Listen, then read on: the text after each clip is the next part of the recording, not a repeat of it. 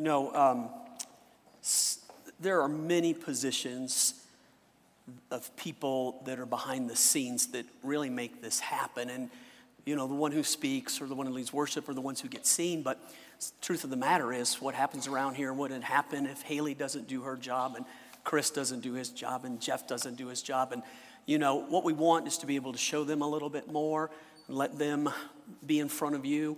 They literally equally share. It's a team effort. It's not just one or two people that make it happen. And so thank you very much for all that you do. And you are a good announcement.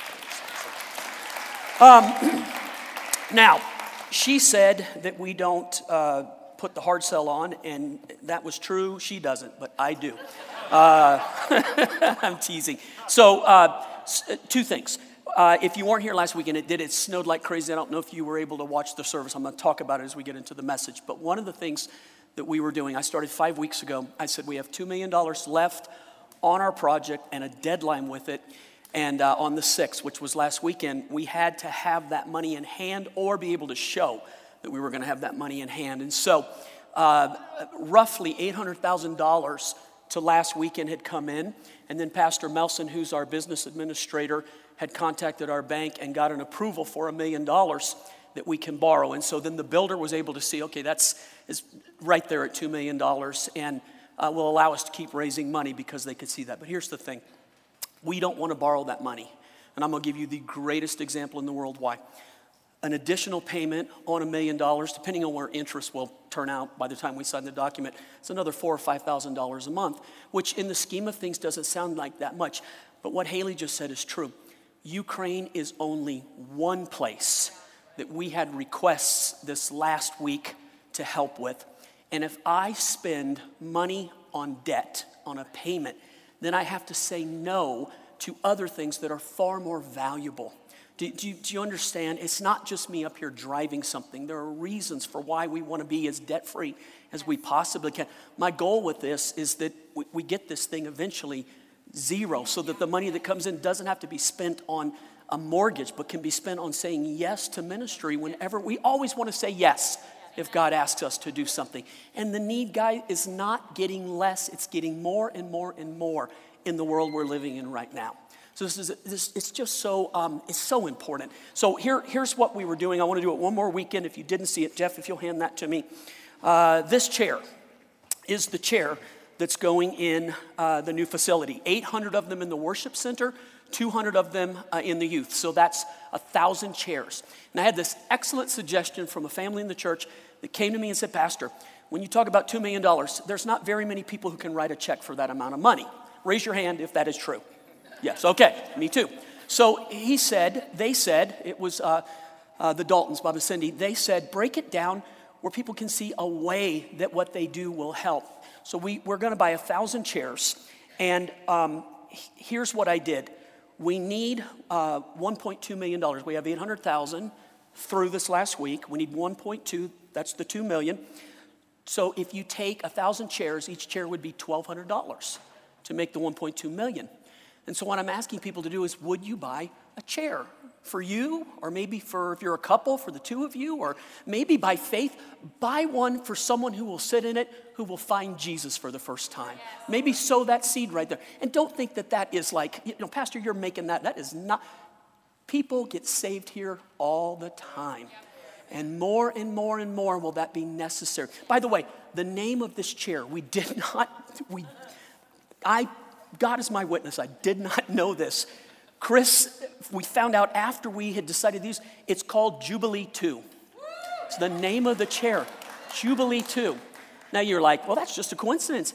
It could have been called Satan's Throne for all we don't know.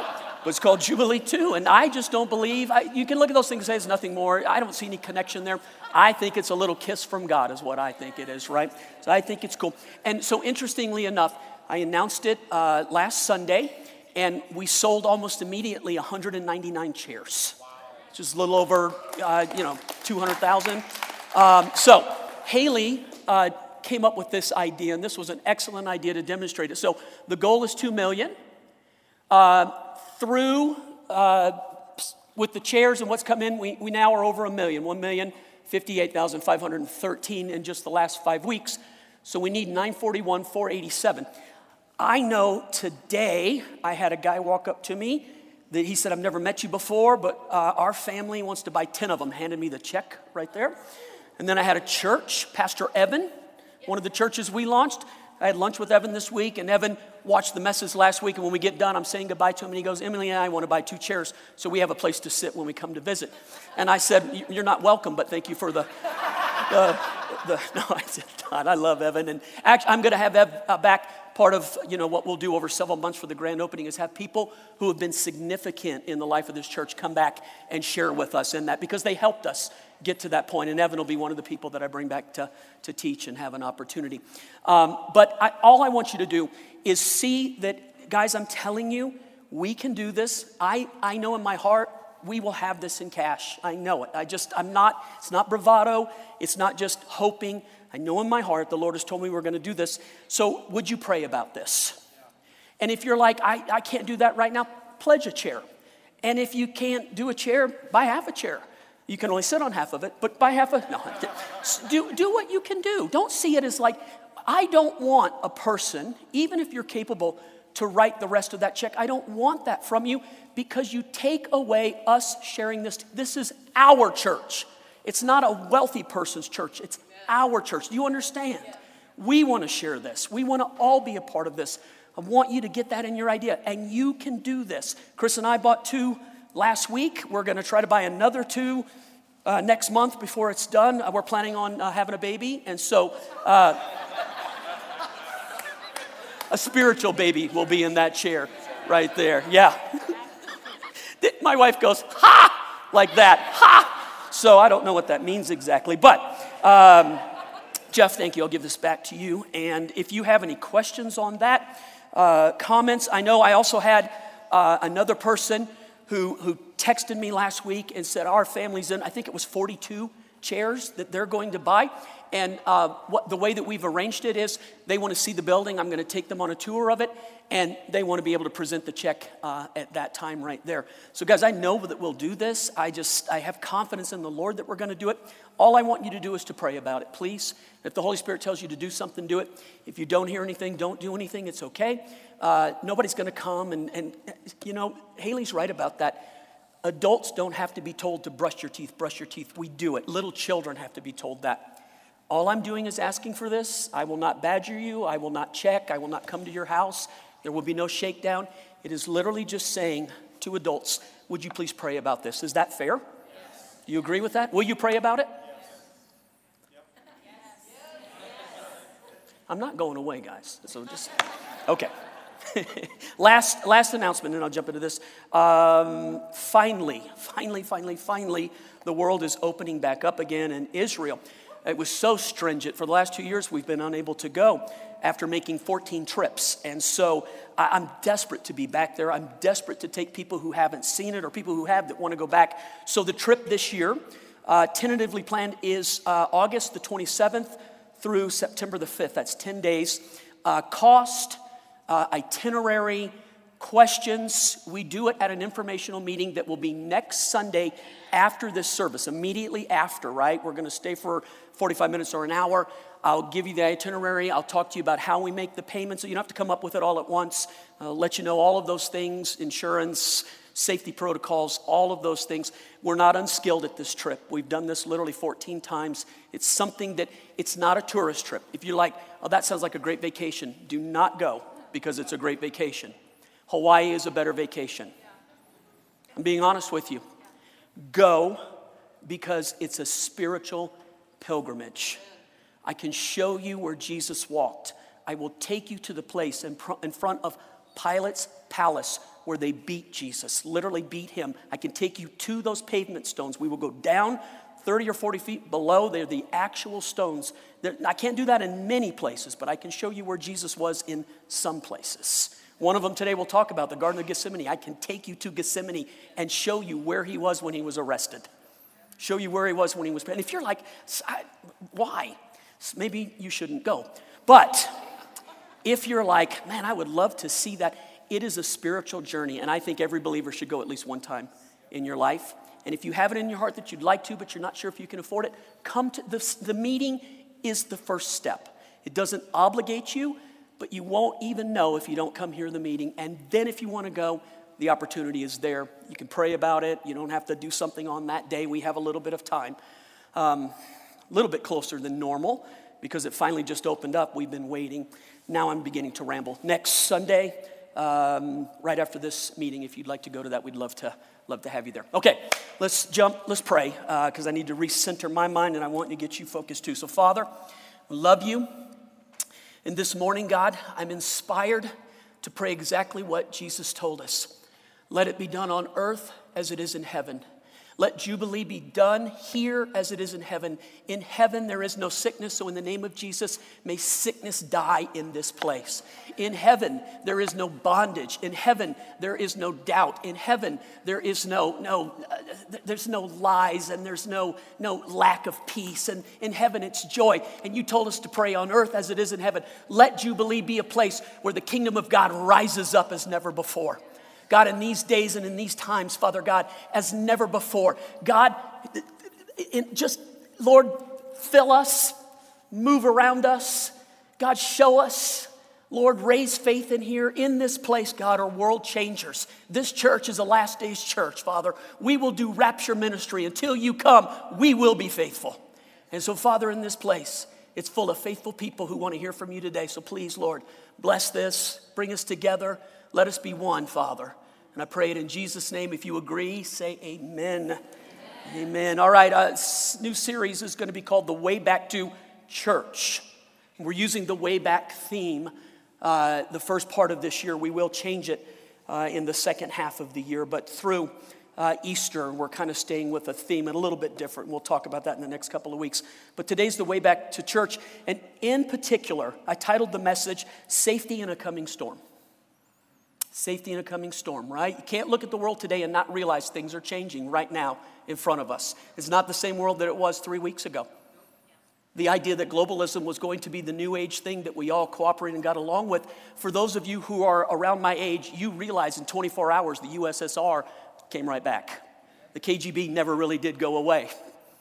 It's here. And if you don't know what I'm talking about, hang out for a minute and I'll help you get there. But I'm going to talk about safety in the coming storm. Matthew 24, here's why I'm using this. It's the most concise teaching on what it will be like before the return of Jesus in this world. Jesus and the disciples are in the temple, and they walk out of the temple. And you have to understand, what Jesus is about to say, it's if other people, religious leaders in particular, were to hear Jesus say, you see this temple, not one stone will be left upon it, it will be leveled. That would be considered blasphemy. It would be the equivalent of me standing up and saying, do you see the White House? Not one stone will be left on each other. But that's only political. For Israel, it was political and it was a theocracy. It's a big statement that Jesus makes. And the reason we know this is about end times is because he's asked that very question. What will be the sign of your coming and the end of the age? And Jesus doesn't give them a parable. He speaks directly to them about what the earth is going to be like in that time. So as I read this, ask yourself if it doesn't seem like these things are beginning to happen today. Matthew 24, 3-8, as Jesus was sitting on the Mount of Olives, I can take you there, the disciples came to him privately because for him to say these things out loud would get him in trouble with these religious leaders. And it's not that Jesus was afraid to say it, but Jesus chose the time and the place to say the things that he needed to say. There's wisdom in that.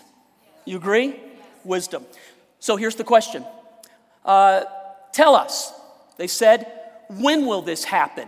And look, and what will be the sign of your coming and the end of the age? So we know from that right there, I'm not making this try to say something that it doesn't say. It literally, the question is, what is the sign of your coming and the end of the age? And Jesus just plain talks, right? He just tells them. Let's go ahead and go to that for me. Jesus answered.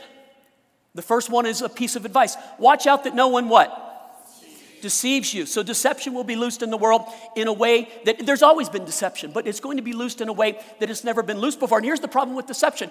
A person who's deceived doesn't know they're deceived. That's why it's called deception. And if you've ever talked to a person who is deceived about something, you recognize you can't out-argue a deceived person. You can't out-yell a deceived person. What you really end up having to do is when someone is deceived, their eyes can't see it. It's not that they're being argumentative. That's what they believe. And so some things are not a matter of like, how effective are you at arguing? Some things only the Holy Spirit can speak through. So that when we're dealing with deception on a large scale, you are not smart enough, fast enough, able enough by yourself to battle what's coming. You're going to have to rely on the Holy Spirit and other people who are with you, who believe that Jesus is the Christ, the Son of God, who is here on the earth with us, who is leading us. You're going to have to be with people like that in order to make it through the time and the storm that's coming. Thank you for that huge amen. Watch out that no one deceives you. For many will come in my name claiming I am the Messiah and will deceive many. You will hear of wars and rumors of wars.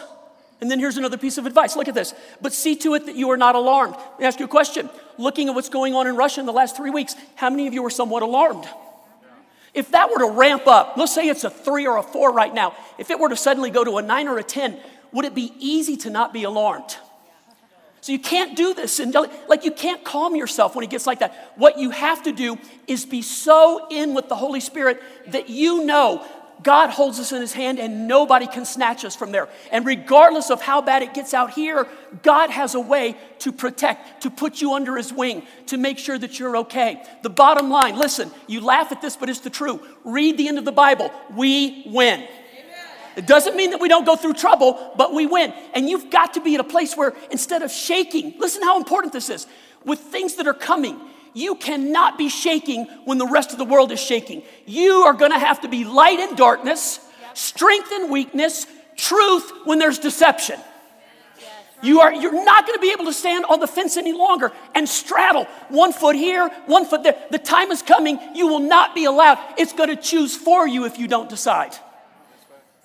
And I'm telling you right now, I'm not badgering, bullying, push. I love you enough to tell you the truth right now. You will not be able on your own to make it through this time. I'm not saying heaven and hell, but I'm saying the life, the enemy is looking. Jesus said it, like a roaring lion. Not a lion, but like one, seeking whom he may devour. So then our job is to make sure he starves to death when he comes to our house. Yes or no? I don't want to lose one. Not one, not one, not one. I'm not willing to sacrifice one. But I can't care about this more than you care about this. You have to partner with me on this. And you're like, Pastor, you seem so intense about it. Because this ain't no joke. This isn't church as usual. It's got to change. It's got to become mature. It's got to become a praise in the earth. It's got to become an arm of God that's strong. Listen, America has been able to get away with casual church. And what you're unaware of is that the house is on fire around the world. More people are dying for their faith today than at any other time in history. Do you know that? You read Fox's Book of Martyrs of something that happened 2,000 or 1,000 years ago. More people are dying today for their faith right now than ever before. But we sit here and we feel nothing. It's almost as though it's just a casual thing. I can take it or leave. It's important to me, but so are the Broncos. Russell Wilson is coming. Second coming.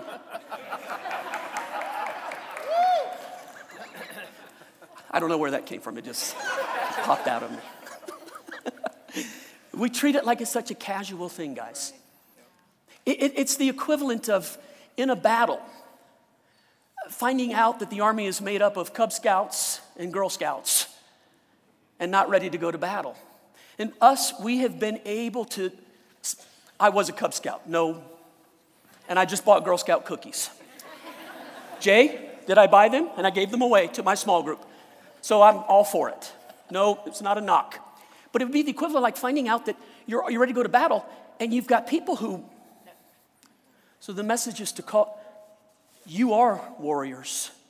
You are armed and dangerous, but you got to learn to put on the armor, and having done all to stand, you've got to be willing to stand therefore. That's what the word says. In Proverbs it says, those who are weak in the day of adversity are weak indeed. Listen to me, there's a storm coming. So when? I believe we're starting in it now. I believe it's been going on. Jesus described it as birth pains. Any woman that's given birth knows it's not a 10. It starts at a right away, exactly. So, you know, people are like, who do you think you are to talk about that? I was half of the deal. I was not a fainting father. I was right there. I didn't go through the pain. But I can tell you that it didn't start at a 10. Birth pains start 1, and they're not, you can time them, but they're not timeable yet. There's not a rhythm to them yet. They start here and they go there, but as it intensifies and as the baby gets closer, they come faster and they are intense. And Jesus said it's the beginning of birth pains. The end is not yet. So right now, you're in a time where it's the beginning, and so it's hard to measure it, right? But I'm telling you, in 24 hours, the world changed, folks. The pandemic should have proved to you that things can change quickly overnight, and that it's an easily divisible thing amongst our nation. And if you think that was, wait till a thing that comes that makes people choose, hey, this could be very costly if you're going to hold your faith. Many people will say it's not worth it. Yeah. What will you say? Those who stand firm to the end will be saved. Yes. Remember I said that.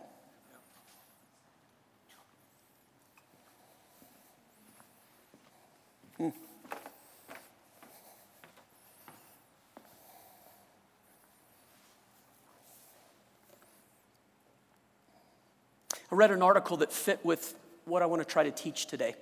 Did I finish reading the rest of that? You will hear of wars and rumors of wars, but see to it that you are not alarmed. Such things must happen, but the end is still to come. Nation will rise against nation, kingdom against kingdom. Look at this. You got to go to the next, there we go. There will be famines and earthquakes in various diverse places. And all these things are what? The beginning of birth pains. Hard to get a rhythm on it yet because it happens here and it happens there and it's not. But as we get closer, you'll be able to count them. It'll be automatic. Isaiah said it this way. Tell me if we don't live in this day. He said, woe to you when you live in a place that calls good evil and evil good. Yes or no? Woe to you. This is what he said. Woe to you when they substitute and say to you, wrong is right and right is wrong. He didn't say hooray for you. He said, woe to you who live in that generation and at that time. Yes or no? I mean, like you look at it and it's still, I will admit to you, it's out there, but it's closer now than it was last week. There's just not an automatic rhythm to it yet, but it will increase. Why do I know that? Because I trust what Jesus said. In fact, one of the ways, when I make that cute little idea that the devil's a roaring lion, like a roaring lion, looking whom he may devour, let him starve to death. Everybody, yes, that's true. So how are you going to do that? He is a better deceiver than you are a person who knows truth in your own mind. So let me tell you right now, this Bible cannot be optional. You can't pick and choose what you want to believe. You believe it all or you believe none of it. And if you can't explain it, then just say, I can't explain it. But if you start picking and choosing, okay, this one I like, and that, if you can't believe all of it, how can you trust any of it?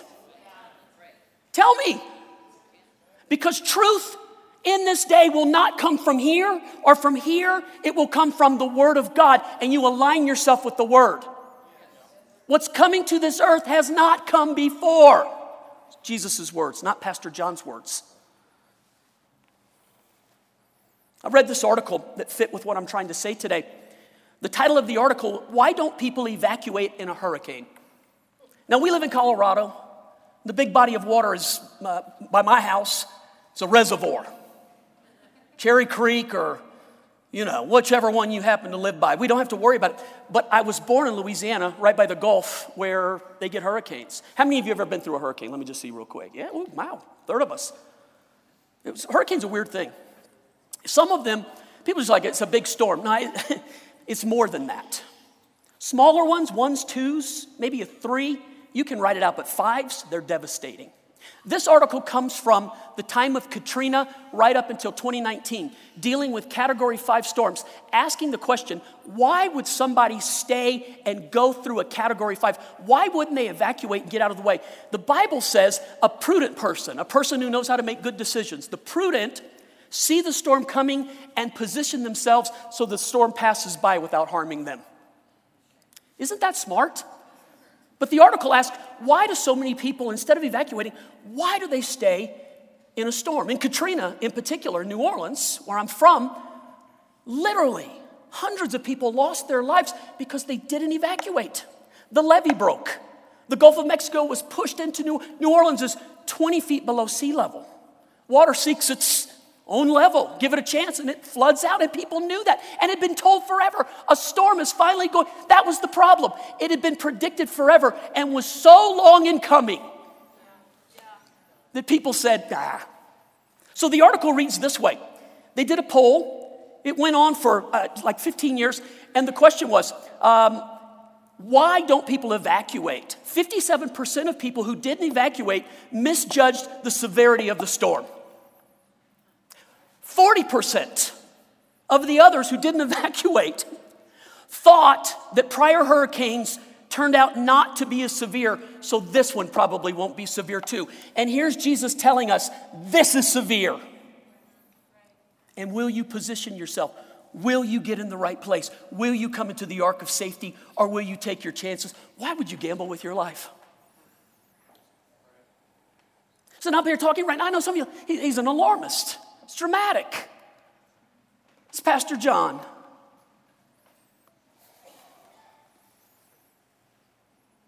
And just like the disciples asked Jesus, when will this happen?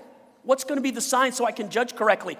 And Jesus gives the whole thing in Matthew 24. I'm going to read it one more time, 4 through 8. Jesus answered, here's when this will happen. Here's what to watch out for. Watch out that no one deceives you. For many will come in my name claiming I'm the Messiah and will deceive many. We live in that day. You will hear of wars and rumors of wars. And you might say to yourself, that's humanity. That's always been going on. Jesus is not saying that it's never gone on before. He's saying what's coming is going to start coming faster, more ferocity. It's going to take us by surprise, even though he's warning us. Are you listening? Do you hear me? Don't tune me out right now. You will hear of wars and rumors of wars, but see to it that you're not afraid, you're not alarmed. Such things must happen. But the end is still to come. Nation will rise against nation, kingdom against kingdom. There will be famine and earthquakes in various diverse places. All of these things are the beginning of birth pains. So there are four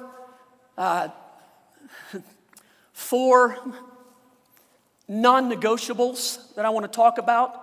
But I also want to give you the 3 pieces of advice that Jesus gives us facing some difficult days. Number 1, watch out that no one deceives you. And I'm telling you right now, you are not strong enough on your own, by yourself, to not be deceived. Jesus teaches in this, I just didn't include it because it goes on down, there would have been so much scripture. But he actually says that there will be a great falling away. And that many hearts will grow cold because of how much evil there is. He's not talking about the world, he's talking about the church. So does it have to happen? It does have to happen because he said, but it doesn't have to happen here. And it doesn't have to happen to you because the prudent foresee the day of trouble and position themselves in the ark of safety so that it passes them by. So this is not a fearful message. I'm not trying to scare you. I'm trying to get you to prepare yourself. Wake up. We live in a church age in America where you can be casual about your faith. You can love church, but choose the Broncos. Yes or no? And no penalty to pay it. And I'm telling you, a day is coming, it's not going to be like that. And you think, I'll just jump in at the last. I'm going to kind of go all over the place right now. You're like you always do that. Good for you. Noah was told to build an ark for a group of people who had never experienced a flood. Do you know how long it took Noah to build the ark? Anybody know? What'd you say? Say, 20 years. Right on. Gold star. I don't want to hurt your wrist. Jesus, heal that wrist. How about that? Okay. The pastor broke my wrist in church. It took Noah 120 years to build the ark. And the Bible says that Noah was a preacher of righteousness. So for 120 years, while he's building the ark, people passing by, what are you doing? Noah told them, a flood is coming. It's going to wipe out many people. And the only place of safety is on this ark. Get on this ark. 120 years, Noah preached righteousness. Do you know how many people got on the ark? 8. If we measured Noah's ministry by today's standard, we would say, what a failure Noah was. But I would say to you, if your family makes it, you were highly successful, Jeremiah. Highly successful. If others won't, you have to choose, you will. Make sure you're in the ark of safety. And there is no boat. Jesus is the ark of safety. But this is the body of Christ. And it is not okay to be casual about the ark of safety. Choose this day whom you're going to serve. But for me and my house, we will serve the Lord. Listen to me. Do I take this serious? Am I intense? Guys, I came here when I was 34 years old. This was not a chance for me to build something to step to a large church. I came here, burned the ships, and said I will give my life to one group of people, even if they don't want me. I will stay, and I will finish here, because I believe that that's really what God wants. The Bible says when the sheep get struck, the shepherd can't run away, but a hireling will. I'm no hireling. Right. I don't set myself up as anything except a follower of Jesus, given authority to try to care for the souls that come here. That's it. Yep. And I take that serious. And I'll show you why when we get to the end of the message. Because I'm trying to raise you. And if you're like, look, Pastor, that's not the kind of message I want. There are so many churches you can go to. We'll call them the church of the hot tub. Because, dude, you can slide into it, and it's like, ooh, she works for me. Ooh, it's so, oh, sorry. Golly, I'm hurting you. It's nice glasses, too. It's just like, oh, make me feel good, make me feel good, make me feel good. And it's okay to feel good. So I use humor to try to get it across. This is serious. And you live in a place and a time where people can treat it casual, but around the world today, people are having to choose between life and death, and they gather with other believers because they realize this is not casual. It's not just a choice. It's the difference between making it or not making it. Those who stand firm to the end shall be saved. And I'm telling you, listen why it's intense to me. We're not ready. We are not ready. Churches are about entertaining people. How well can you preach? Make me laugh. Let me go to things that are fun, but don't challenge me. Don't push me. Don't tell me I'm not ready. You know the problem with that? Dude, I want you to like me so much. I really do. I have that in me. I mean, if you don't want people to like you, you're a psycho. I want people to like me, but here's the problem. I will have to answer to God for what I said to you. So I want you to like me, but I fear God. So that you do have the right to say no, but I have to keep coming. And the more serious it gets, the harder I will try to get this across to you. You said, Pastor, I didn't grow up in a church like that. Neither did I. I grew up in a church where they did it in Latin. Nobody knew what was being said. Nomina, pompa. And I think, okay. What did he say? I don't know, but I went. It's not that day anymore. It's changing right now. This is a sound going out right now. Wake up and get ready. Wake up, get ready.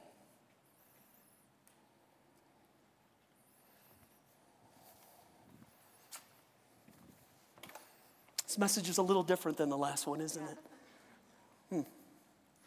I think people think, like, if I go to this one, it's the same as that one. With me, it's never that way. Thank God. I'm not giving a speech, man. So Jesus said, watch out that no one deceives you. And I'm trying to tell you, you're not strong enough on your own to not be deceived. And if you're taking this casually, or like maybe it's a choice that I'll make, depending on how convenient it is, depending on the weather, depending on what's going on TV, then I'll decide. I'm telling you, you're already being deceived. It's not coming, it's already there. You've decided that spiritual things are up for debate. And Jesus is saying, watch out that no one deceives you. That wouldn't happen.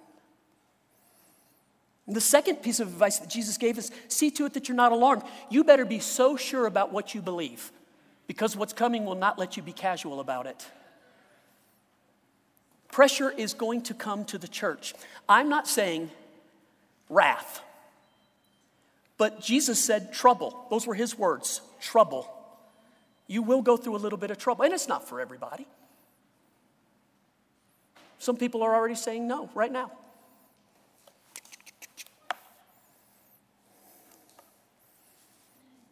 And Jesus also said it's just the beginning of birth pains, trouble. So let's talk about wars and rumors of wars real quick. Jesus prophesied that increased war and threats of war will happen. And you might say, but it's in our nature. There's always been war. I agree. Jesus knew that. What he's saying is these are not going to be small skirmishes here and there. These are going to be major conflicts that come faster and faster and faster and faster. Hi, Todd. I see everything. Ukraine. We have a lady in our church from Ukraine who talked with Chris last week, connected to a church there. Can you help? How can we not? Yes, we can help. How can we not? You know what's funny about it, though? So, the world finds itself right now, and our government in particular, alongside of NATO, looking at this, trying to judge, how do we not cross a line that pulls us into World War III suddenly? Because we're dealing with a person in Russia who's threatening nuclear arms right now. Many nations haven't, but people don't threaten each other with it. This man is saying, watch what I'll do. I'm putting my nuclear forces on high alert. I'll hit the world with something that they've not been hit with before. That's what he said. Interfere, and this is what's going to happen. And I'm going to say something to you. I think he might be crazy enough because I don't think he can suffer a defeat. I think there's more ego involved than anything else, a rewriting of history.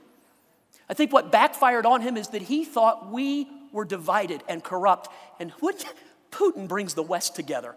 Could you have predicted that, Jeff? Could you have predicted that? I think he miscalculated, and he also miscalculated that a group of people are willing to fight for their homeland. So there was a poll last week in America asking people, if it came to America, would you fight for your country? And there is a group, 48% of the people said they would run away. Dude, I have 2 sons this is a serious thing.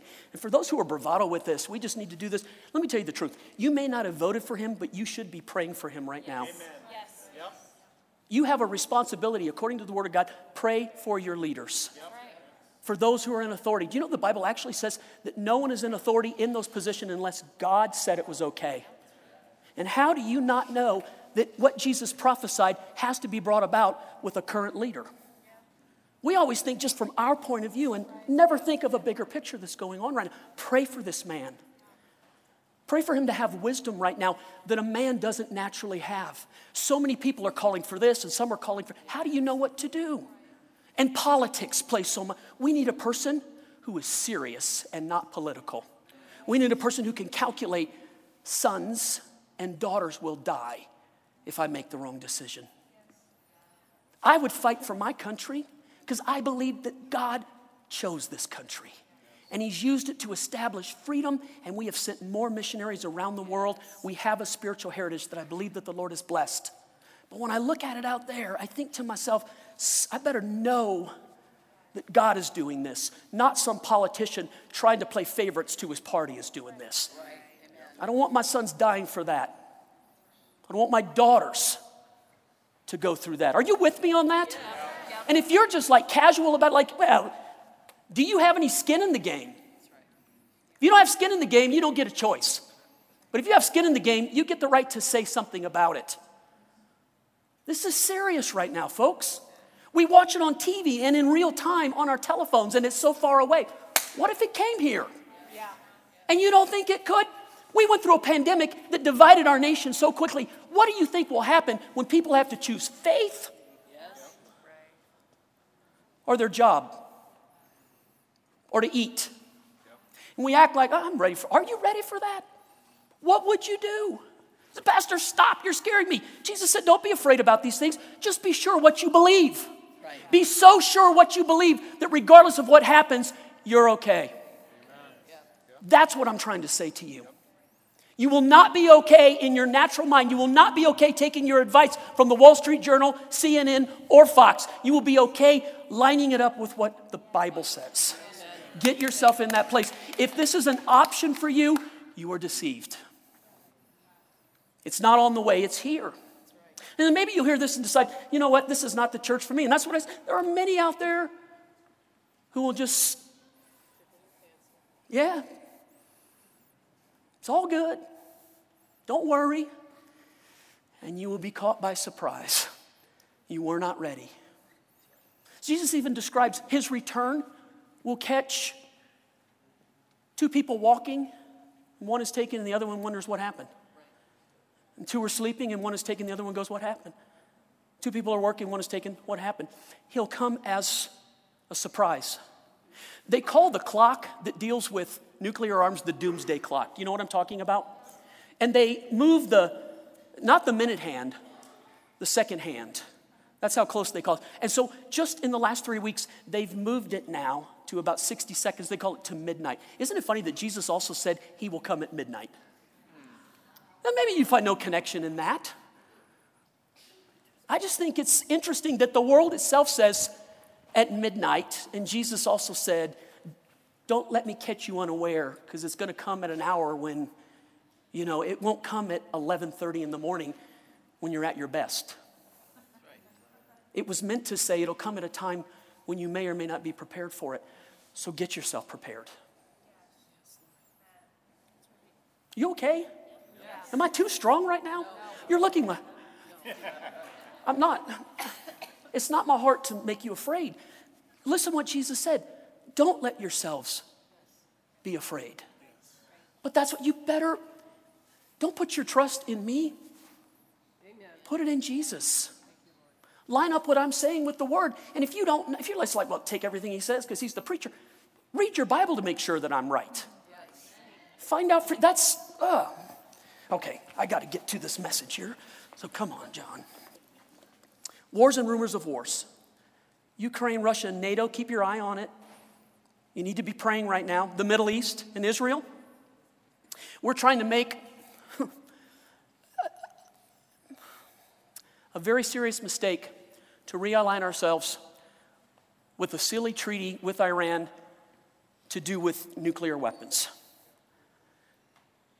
Obama signed that, and with that, literally they flew a C-130 into Iran. On that plane was $1.8 billion in cash that they literally carried out in boxes, gave it to the Ayatollahs.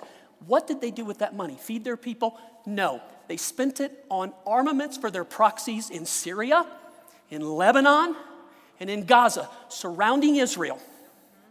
There is a war coming there that will involve Russia and will involve Turkey. And what's that warning? Ezekiel 38 and 39. Amen. It's right there. Guys, we're living in these times. Yeah. I'm not trying to scare you. I'm trying to say, look, if you can't see it, come on. Yep. Wake up. Come on.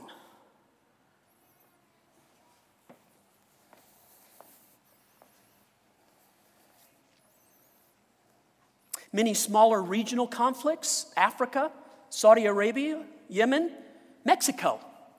I read yesterday, Mexico, there's 149,000 people missing in the narco wars in Mexico right now. 149,000 people. And we read these things and oh, that's there. Dude, the house is on fire.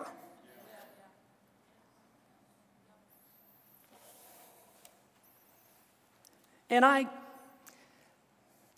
it's funny, Billy, listen to this, because I'll have people write me almost weekly who will tell me, you need to talk more about politics. And then I have people say, what we like about Jubilee is that you don't talk about politics.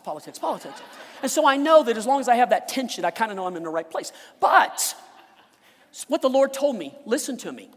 He told me, you've got to keep the main thing, and it's about Jesus. Don't turn it into a political issue. Politics are important. They are. But I'm not trying to divide my church. Our common denominator is not how you voted, it's that you love Jesus. That's what I have to build this church on. So therefore, I have to resist those who want me to do it this way or those who think I should be more this way.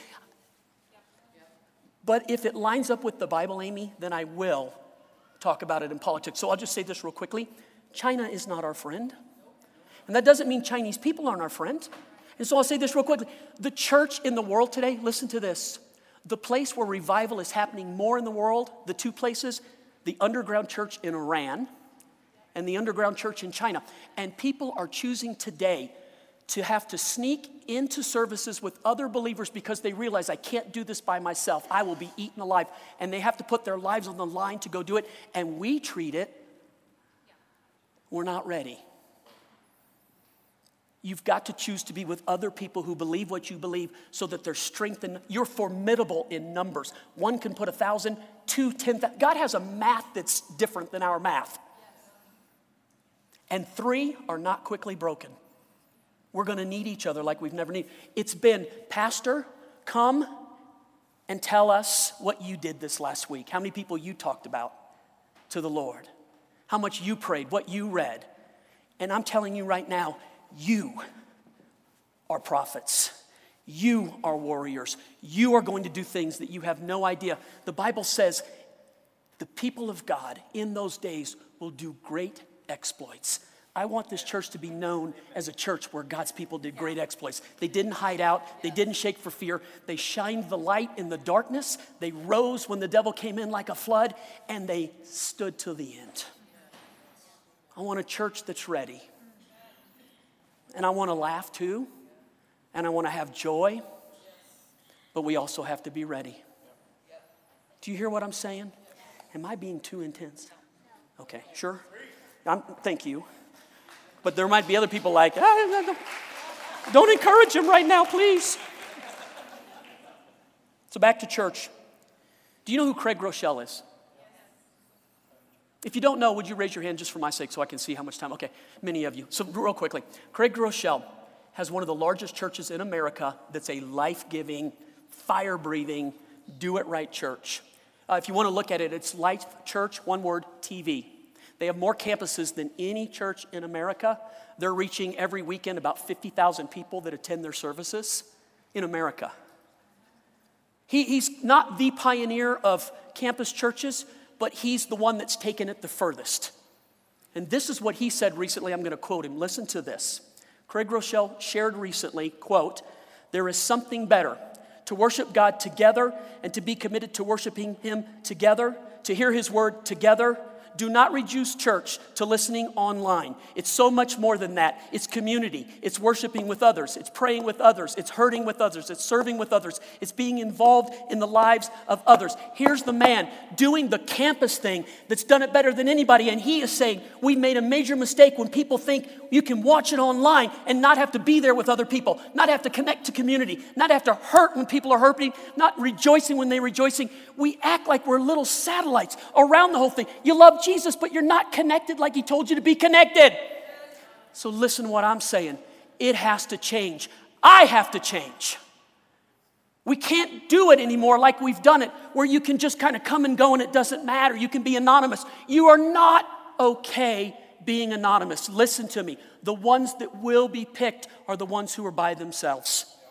Because no one will know what's going on with you. And if you say, Pastor, it's just too intense for me here, then in the name of Jesus, find a life-giving church that you can be a part of. Please. But you can no longer take this casual attitude.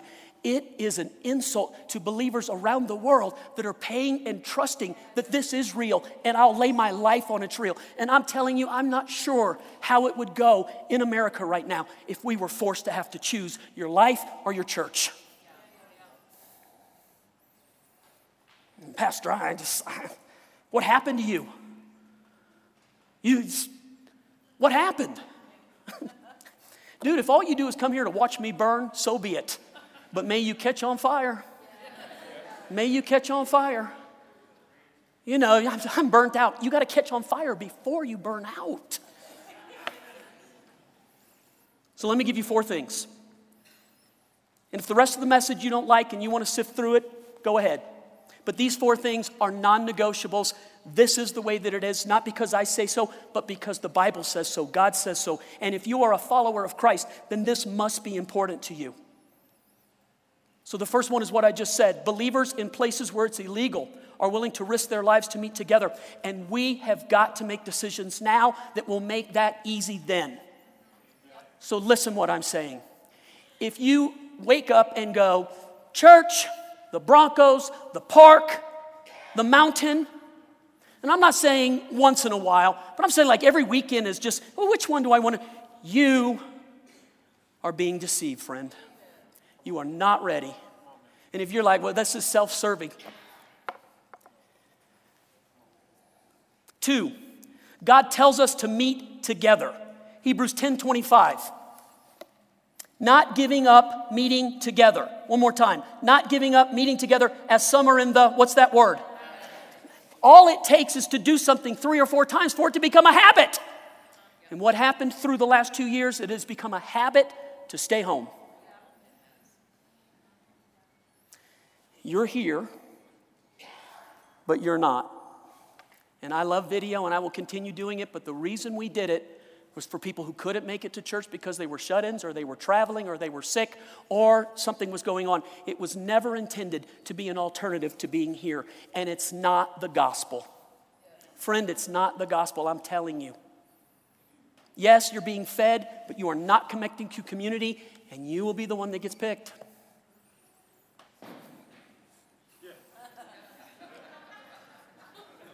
It's starting. 3, we are called to community with like-minded believers. Philippians 2:2, Paul wrote this to the church. Make my joy complete by being like-minded, having the same love, being one in spirit, and of one mind. This is not some esoteric philosophy. This is to come together and to share together what we believe, to encourage each other in what we believe, so that when there's pressure outside, the pressure inside is greater, so that you don't succumb to the pressure outside. And right now it would be like a flood. But I'm telling you, the Bible says when the enemy comes in like a flood, God raises a standard. You're the standard. You're the standard. You're the standard. Take your place. Don't be offended by me. Be provoked by me. In a good way. Ask yourself. And here's the 4th one, and this will explain whether or not it's self-seeking and self-centered. Pastors, care for your soul. And I can't do that if I can't touch you, and I can't look at you, and I can't talk to you, and I can't challenge you, and I can't encourage you. I can't do that. Pull it up for me real quick. Hebrews 13:17. Look at this. Obey your spiritual leaders. Thank you for that applause. And do what they say. This is the part I want you to see. Their work is to watch over your and they are accountable to God. So let me tell you what that means and why this is serious to me. I do want you to like me. I want you to come back. I want you to find a home here. I want to encourage you. I hope I am an encouragement to you. How stupid would it be to gather my people together and beat on them? I'm not beating on anybody. I love you. But part of my job is this, that I care for your soul, and that soul care can't be done in some faraway place. It has to be done here and now. Things have to change. I need to change. I got to become more available, and so does our staff. We have got to get together in better groups than we are doing it right now. We can't allow Pastor Terry to touch a few people. Listen, I can't care about this more than you do. This is serious now. And the bottom line is, here's what pastors and church leaders sign up for that you didn't. We knew the deal, and here it is. We're all going to stand before God and be judged. And if you're a believer, not for heaven and hell, but for what you did. And you'll be rewarded for it, or not. Not heaven and hell, but rewarded for it. And will it matter? Well, I made it into heaven, but I didn't get any rewards. It will matter. It will matter huge. Some of you will thank me that I told you this right now. But here's the second part. That's all that you go through. Then I have to go back and be judged a second time. What I did with my life, and then how I took care of you. And how will I answer to God for that? If I turn away from it because I don't want to have to face what's coming, or it's easier to gather a crowd by telling them that everything is just okay. In the ark of safety, everything is okay. Outside of the ark of safety, you are taking your life in your own hands. And I'm not being mean, and I'm not trying to push you around. And you saints who have served God for years longer than I have, you know I'm teaching truth right now. You know I'm teaching truth. We have gotten into bad habits, and it must be broken. It must be. It cannot be a choice. It has to be the choice. Melson, am I telling truth? Justin? Do you hear me? I love you. I care for your soul. And I take that deadly serious. How will I answer to the Lord? What would I say? I was afraid. I was afraid somebody would write me a nasty email. How pathetic that would appear to be, huh? That I made my friends mad.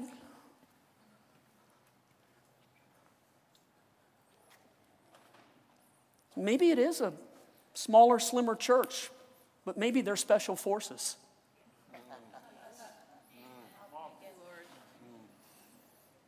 I'd take a good group of special forces to go pick a fight. Come on. Yes. Then a bunch of people who will run away and you can't trust them. So what I'm saying to you is, I'm here. I'm not a hireling. I came one direction. I'm nothing. I'm just the pastor under Christ. Judged only by that right there. But we got to go to a higher level and pray about it. Listen, nobody's playing music right now because I didn't want you to feel like there was some tricky manipulate, like, oh, when we were crying. Last week, I was like a madman while I was preaching, if you were here. Because I felt like I was pushing back darkness. If you weren't here, I just talked about a person who made a large donation to our thing that doesn't go to our church, but believes that part of what we're going to do is bring revival to Denver. Yep. The Teaching and Training Center is going to be a place to train for revival. Yes. Yep. And I want you to be a part of that. But the person made this observation, my head is down here. I'm paying attention to what's going on here. I'm not looking at other churches and comparing ourselves to other churches. This is where my heart is. This is it.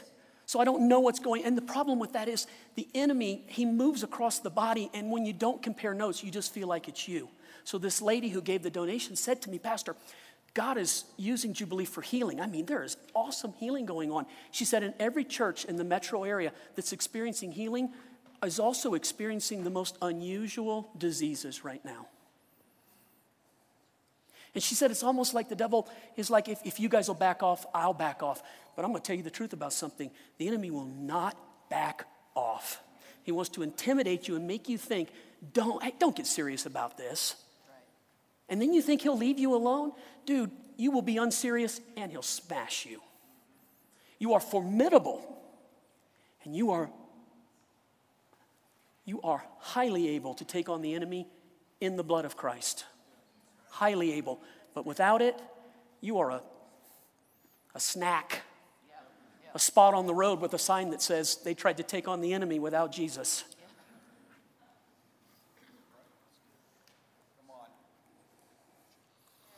So when I was preaching last week, man, my benefit in this service is that I don't have to end. Yep. That's okay. That's why we come. But I will. And so, my position allows me access into people's lives, and I know that many of you are dealing. My staff, I have a staff person that got COVID 3 times. Many have had it twice. And it's like the more we pursued healing, the more this stuff was happening. And we're just taking it and feel like, and here's what happens. When you just take it and you don't do anything about it, it just beats you down. You don't even know. So this woman told me, so I want to give you a few examples. And if you know Red Rocks Church, Pastor Sean, their main pastor, just a few weeks ago was diagnosed with Parkinson's disease. And that's a place that God is using in our city. Yeah. Our church is getting it. Pastor Evan, I was with Evan this week. All of Evan's elders all came up with weird diseases once they got into their church building just a few months ago. Every one of them. In fact, one of them died. And Evan was unaware that this is going on in other places. So I was preaching last week, and if you saw me and you're just like, what is going on? I felt like I was fighting for you. Yes. I felt like I will not let the enemy have you. Right. I won't let you be sacrificed. I won't let you go through it. I will fight. But I can't fight without you. Right. And if you think like, Pastor, I just think you're too intense or too serious, what will I say? What could I do? So I left it literally where there's no music playing, and Haley's going to come in a minute and dismiss us when it's done. And they said to me, what will be your ministry at the end? And this time it's a challenge. What will you do with this? Will you walk out of here and it just drops out of your head and Russell Wilson's coming, Pastor?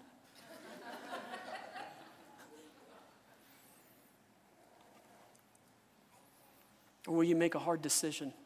This decision's not emotional.